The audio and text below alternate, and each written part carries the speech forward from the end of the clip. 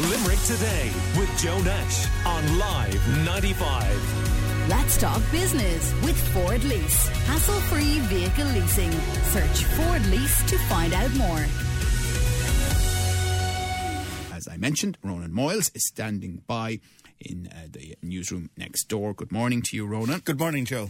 So we have the latest info and latest figures from the Public Health Emergency Team. Can you start with those figures? Yeah, I'll just briefly run through those. So 20 new cases of COVID-19 confirmed in Limerick yesterday evening. The incidence rate here is now about half the national average. So again, things still going in the correct direction for Limerick. In total, a further of 394 new cases reported nationwide yesterday and no new deaths. I suppose just looking at most of the cases, 175 in Dublin, 34 in Kildare, 21 in Galway and 21 here in Mayo. But I suppose even with the good news on the figures, what you've been talking about there this morning about the vaccines has probably overshadowed all that today. OK, and we will just hear briefly from Professor Corina Butler. Now, as I said, there are a lot of acronyms and different organisations involved in all of this, NPHET being one. She is the chair of NIAC. They're the people responsible for this recommendation on immunisation and the use of the AstraZeneca vaccine, which she was speaking at the briefing as well last night. I think we should focus on the fact that this has been an extraordinarily effective vaccine. We only have to look to our near neighbour in the UK to see how the rates of infection have come down, where it has been used in combination with the Pfizer vaccine, such that they're beginning to able to open their economy. And we can know that the risks of COVID in fact, in many of the age groups, far outweigh any potential risk related to the vaccine. Professor Corina Butler there. So what else did we hear from her and the others on AstraZeneca, which was the big story from yesterday, of course?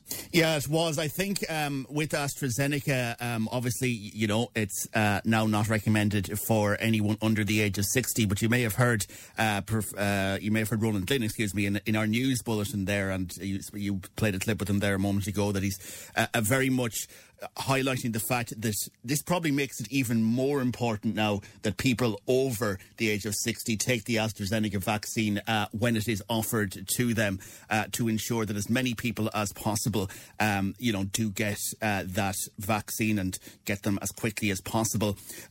Just a couple of other things that NIAC recommended that are kind of interesting. So they also recommended that those aged over 60 receive their second dose 12 weeks later as scheduled.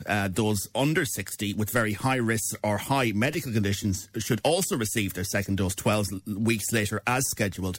However, they changed the advice that those under 60 years of age without a very high risk or high risk medical condition should have the scheduled interval between doses extended to 16 weeks.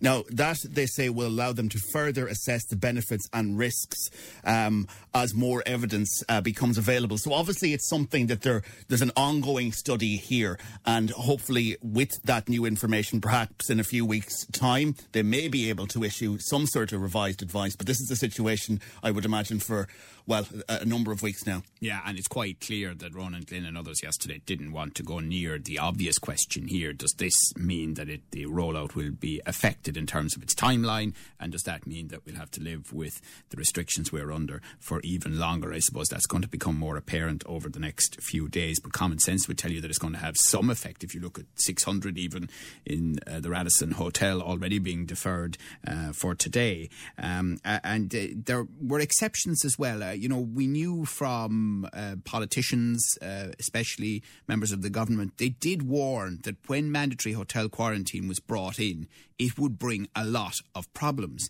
And I think, have we had 11 trips to the High Court, or 11 I think it's 11. I think it's 11, and I think there's another one in this morning. Anyway, but there are some exceptions now to mandatory hotel quarantine, and it's interesting that it's around sport, and sport is very, very important, and all of that. But you can, I suppose, sympathise with people who find themselves in mandatory hotel quarantine who don't happen to be elite sports people.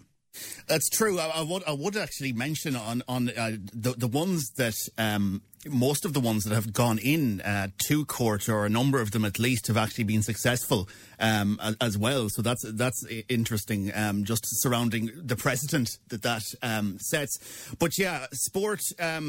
Look, sport has been keeping an awful lot of people going. It has to be said. It's kind of the one thing that throughout this whole crisis, that for most of it there has been, at least you could turn on the TV and watch some sports. So I suppose the worry about the mandatory hotel quarantine is that it would make it very, very difficult, you can imagine, if a whole cohort, it's not just it's not 15, 22 players, it's the backroom staff and it's all the staff that go around that, had to go into quarantine. It would really make it almost impossible to hold any sport here. So what are they going to do instead? So what they're going to do instead is professional and elite athletes could receive an exemption from mandatory hotel quarantine under new plans being worked on by the Departments of Health and Sport. Now, if that's signed off, that'll allow France to travel to Dublin, for example, this weekend for the Women's Six Nations match against Ireland, while Leinster could travel to La Rochelle, to Roland O'Gara's La Rochelle for the Heineken Champions Cup semi-final as well in a couple of weeks. The Department of Sport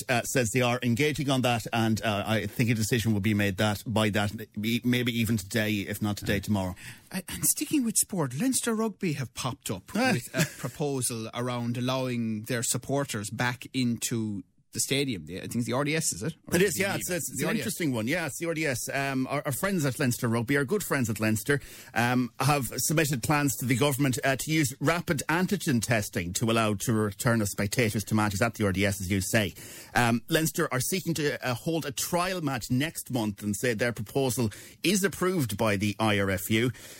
So they've made, I suppose, some of the things that would happen there. Capacity will be capped at around 2,000 spectators, just 11% of the normal match day capacity. And then Leinster members would take part in a ballot to buy a pair of tickets, and each attending pair of spectators would have to come from the same household. The antigen testing would take place at the RDS, and then spectators who had a negative test would be segregated into 4 separate zones of the stadium in groups of about 500. Department of Sport have acknowledged that. They haven't, really said either way whether it'll be possible. They said they look at it. But look, to be fair, if it works and if it's successful, it would allow other organisations and other teams, and hopefully teams here, maybe to follow a similar model. So, look, hopefully that will help.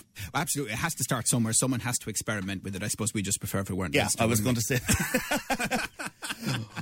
We'll have to get on to Munster and ask them why they... For no other reason pure prejudice. We'll have to get on to Munster now and demand, why didn't we think of this first? What's going on up there? Exactly.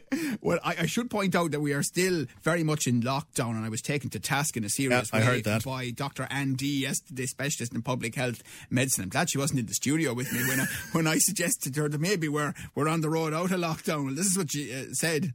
There's absolutely no intimation, even from today's easing of restriction, that we're done with lockdown. We are still in lockdown, and we need to stay in lockdown until sufficient numbers of people are vaccinated that we know we can safely start to mix again as society. We are not done with lockdown.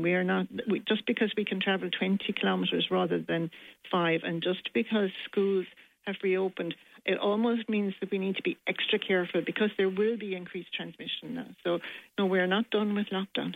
Right, I almost locked myself into my room last night after that. Wouldn't blame you. No, but I mean, she's right, of course. She is. Right. I mean, she's correct. Look, these are a very marginal easing of restrictions. Although I have to say, Ronan, I don't know what it was like for you coming in this morning, but the traffic this morning really was... I'm not going to say normal as in pre-pandemic, but it certainly took me a lot longer to get in this morning than it would have in previous weeks, and I accept that some of that is schools back and obviously other things, but at the same time we're being told that anyone who can work from home should continue to work from home, so I don't know. Anyway, listen, thank you very much for that latest update. AstraZeneca being the big story, and it may not be the only bump along the road. I think the experts are acknowledging all of that as well, and we'll keep you up to date on it. Call Limerick today now on 46 19 95.